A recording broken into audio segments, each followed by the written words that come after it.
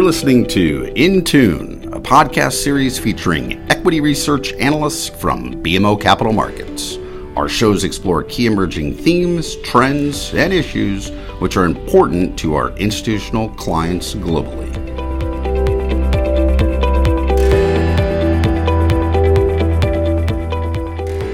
Hello, this is Brian Belsky, Chief Investment Strategist at BMO Capital Markets. We recently moderated BMO Financial Group's weekly look at the COVID-19 crisis with Dr. John White, Chief Medical Officer at WebMD, and subject matter experts from the macro perspective at BMO Financial Group, including Deputy Chief Economist Michael Gregory and Head of Fixed Income Strategy Margaret Cairns.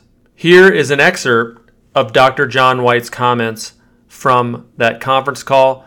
Dr. White is a popular physician and writer who has been communicating to the public about health issues for nearly 2 decades. Dr. John White is the Chief Medical Officer, once again, of WebMD. In this role, Dr. White leads efforts to develop and expand strategic partnerships that create meaningful change around important and timely health issues. Keep in mind, too, that Dr. White also continues to see patients in Washington, D.C. and the Maryland area. Therefore, he is on the front lines with respect to what is occurring in terms of coronavirus right now. Here are Dr. John White's comments from this week's conference call.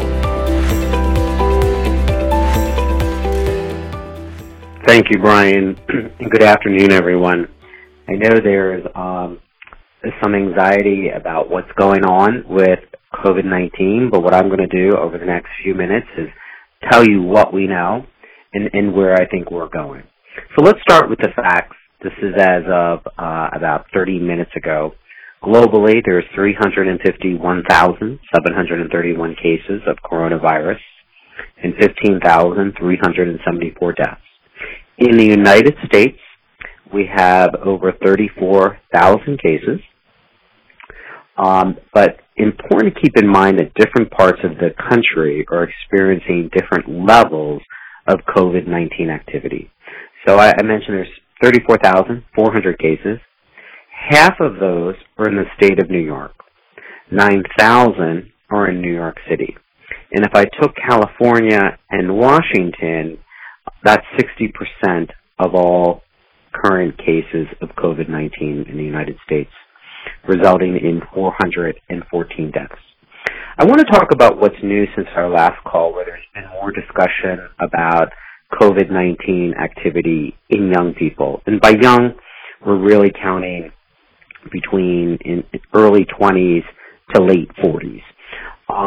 There's more cases here than in Europe, but also keep in mind that the majority of deaths are still around people of 80 years of age. There's been no deaths in the United States of anyone between the ages of 0 and 19, and 4 deaths between the ages of 20 to 44. I don't want to diminish that young people can get COVID-19, and there's lots of talk, and I'm going to come back to it, about the mitigation strategies that we need to make sure that we're enforcing in youth and younger folks. But remember, it's actually more than 80% are surviving. 80% have mild to moderate disease. Probably 90 to 95% actually are surviving coronavirus. That doesn't mean that there's not morbidity associated with it. The course to recovery typically is about 2 weeks for mild symptoms, and it can be 3 to 6 weeks for those that have severe cases, and there is some concern about residual decrease in lung function. But these are the things that we need to be thinking about and why it's so important, these mitigation strategies. And I do want to mention at WebMD, where we have 81 million unique visitors every month, we launched a daily news video called Coronavirus in Context, where I'm interviewing folks and really trying to get practical tips from experts. I'm going to share what I've been learning, and I'm sharing the videos with our BMO colleagues. And the approach really has given a perspective to share. And I'm going to talk about what I've learned from talking to the Surgeon General, Dr. Eric Topol, who's head at Scripps, Dr. Mitch Elkin, who's the president-elect of the American Heart Association, and what's the relationship between heart disease and coronavirus, Dr. Ann Peters, the head of diabetes program at USC to hear what's happening about those folks with diabetes and coronavirus. And then Dr. Kaplan, who's from the Society of Critical Care Medicine, a professor of surgery at the Hospital of the University of Pennsylvania. And I'm going to share some of these insights over the next few minutes. Let's talk a little bit about testing, because that's an important component. There's now over 254,000 tests. When I talked last week, there were about 20 to 30,000, and that's really been because of the inclusion of the private sector. And I will tell you that 254,000 tests doesn't include local lab tests at hospitals. It's really the community-based testing that's state-managed but locally operated, adapted to local needs. And that's what's important. And we're going to see a steep rise in the number of new cases because we are testing about 10,000 people a day minimum. So that results in a lot of new cases when we increase the denominator, but that's expected. And I don't think we're talking enough about it doesn't mean the situation is getting worse as we find new cases because we know there's community spread. But if you take the total denominator, including that we're testing people who should be at higher risk, less than 10% are testing positive. The other good news is the FDA announced this weekend it approved through an emergency use authorization for a point-of-care coronavirus test that's going to give rapid results, typically within 35 minutes. And we expect that to be in production at the end of March, so that's good. But here's where we are in testing, a couple important points, because I know a lot of folks are concerned and want to get a test. So the recent guidance from the CDC focuses on inpatients, those hospitalized patients who have signs and symptoms of COVID-19, and the test result is going to inform decision-making. And then other symptomatic individuals, the elderly, which we're defining as greater than age 65, with chronic medical conditions, diabetes, high blood pressure, heart disease, respiratory problems, or an immunocompromised state, cancer, HIV, that might put them at higher risk for poor outcomes. And then symptomatic healthcare professionals. And the reason why we have this priority is, even though we have a lot more tests, we are concerned about the number of reagents that are necessary as part of testing, even the number of pipettes, as well as to do the test in its current state, you need to have a personal protective device, and those can be in short supply. There's also perhaps some testing that's going to be able to be self-testing, done at home, and we'll hear more about that.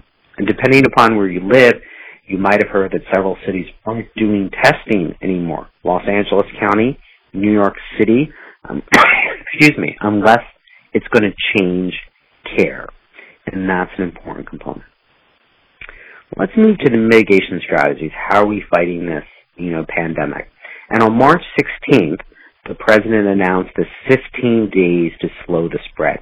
I point out that it's March 16th because March 31st will be the end of those 15 days, and we'll expect to hear some new guidance.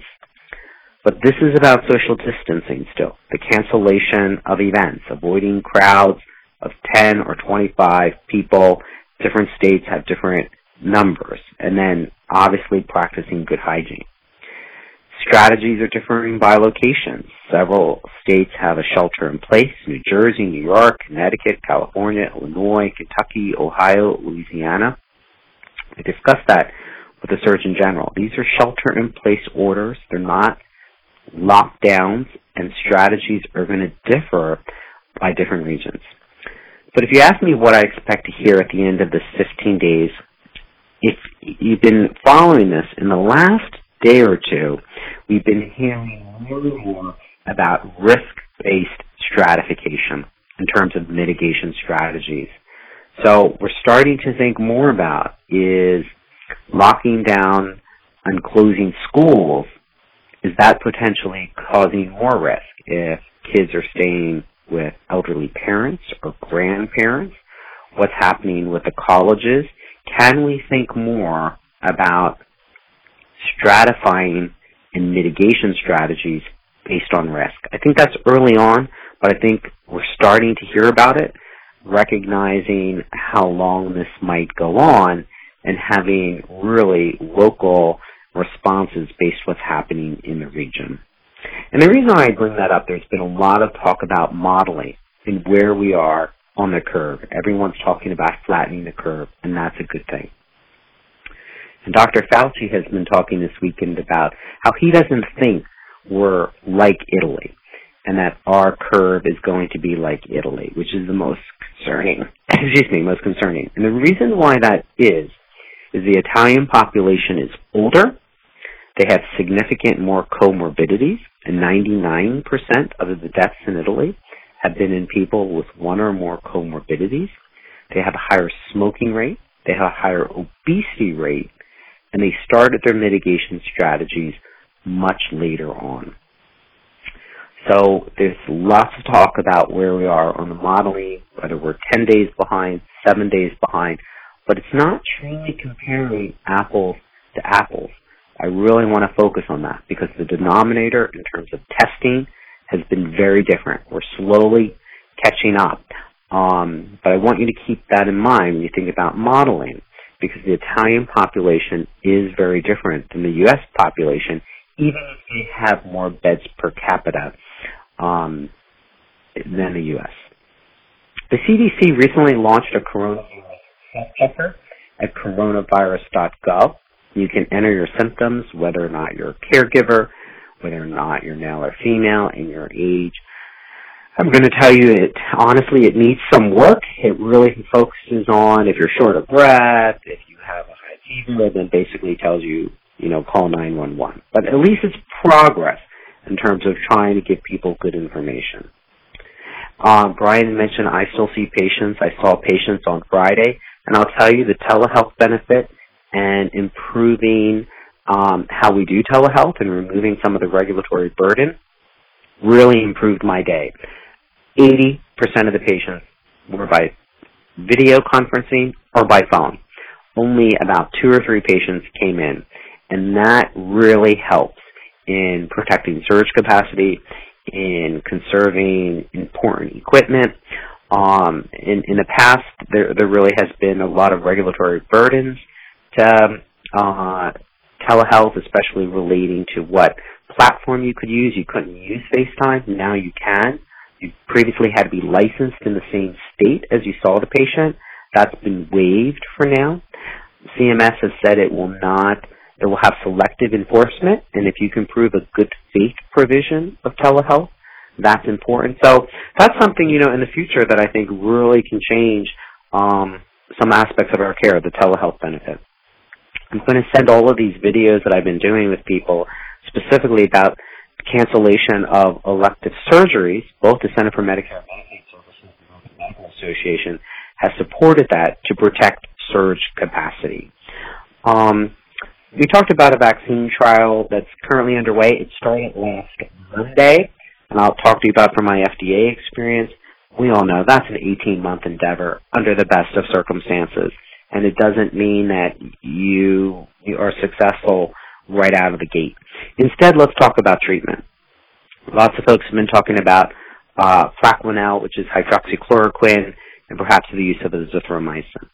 One concern is that Plaquenil, hydroxychloroquine, is currently used for patients with lupus, so there's a concern about potential shortages. And where we are there, and I say this from my FDA experience, and Dr. Topol has talked about this, we still need to look at data. We don't all of a sudden lose objective interpretation of information. We still can do clinical trials, and in my time at FDA, we talked about real-world clinical trials, and that's what we're doing now. So some patients are receiving these drugs under certain indications. We need to collect the data. We need to publish the data and look at the data. I'm going to be honest, it's still early on whether to know if these drugs will work. In theory, they're not antivirals. They're anti-parasitic. They're antibiotics. So we'll have to see. There's also studies being done on remdesivir, which was used for Ebola. So there's more progress in terms of treatment than where we are in terms of vaccine development. In terms of optimism, I was mentioning to some folks how Dr. Fauci here in D.C. was seen walking with his wife very casually over this weekend, which is in some ways a very good sign. But more importantly, he has repeatedly talked about that we're using the right public health strategies, which we know are effective in terms of social distancing, good hygiene, protecting surge capacity, thinking about therapeutic interventions, while still at the same time starting vaccine development. And our population, as he has said repeatedly, is very different than that of Italy. So we're doing all the right things. We're following effective public health strategies. If there was a concern I've said it before, there's a lot of armchair epidemiologists and armchair infectious disease doctors who are very much gloom and doom and not necessarily giving us the best information that can be conflicting with other experts. I really have been talking to the folks that are on the grounds, treating patients, that are managing it from a health system, from a state, from the federal government. And we need to have more discussion about effectively communicating risk. And that was one of the challenges that we've had in a younger population, where we typically saw a lot of people still on the beach in Florida. And I think we're making progress there, but there's still work to be done, because we know the young folks are not watching the presidential briefings. They're not going to the CDC site. So how do we help educate everyone effectively about communicating risk? And I think one of the biggest changes that we're going to see in another week or so, where we start to have more data about how we're doing in the mitigation strategy, is how do we more stratify risk so we can address the overall challenges of social distancing.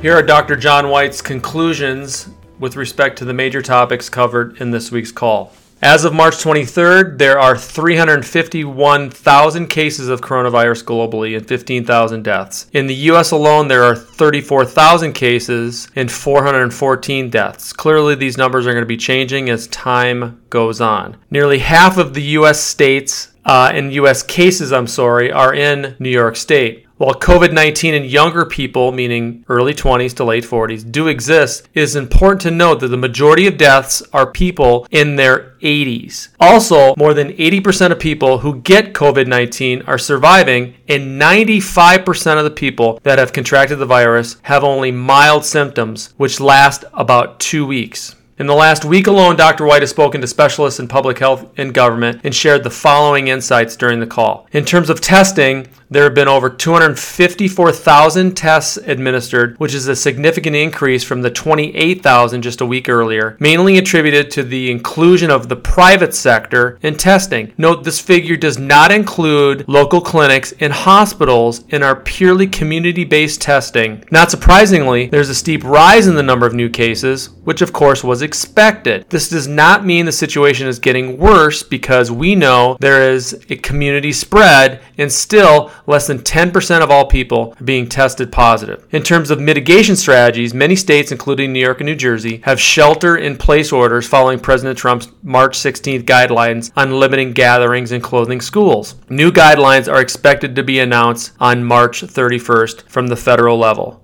Dr. White expects that there will be an increased focus on risk-based stratification in terms of mitigation strategy going forward. This means the absolute measures, such as closing schools, may not apply to all, and there could be refinement on how to practice social distancing. Important to note that the U.S. is different from Italy, which has a significantly older population with higher smoking and obesity rates. Italy also started mitigation much later. It is not an apples to apples comparison. A number of existing drugs, which are used to treat lupus, Ebola, are actually being discussed as potential treatments, but they are still very early in the stages in terms of studying these and need more data and more time through clinical trials. Lastly, there is reason to be optimistic as we are using the right public health strategy in terms of social distancing, preventing surge capacity, vaccine development, therapeutic intervention, and good hygiene.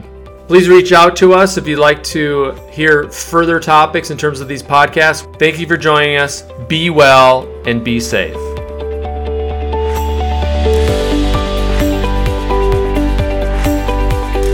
Thanks for listening to In Tune, presented by BMO Capital Markets Equity Research. You can subscribe to In Tune on Apple Podcasts, Spotify, Google Podcasts, and other podcast providers. Or visit our website at researchglobalzero.bmocapitalmarkets.com to listen to more podcasts. Until next time, thank you for tuning in. To access our full disclosures, please visit researchglobalzero.bmocapitalmarkets.com/public-disclosure.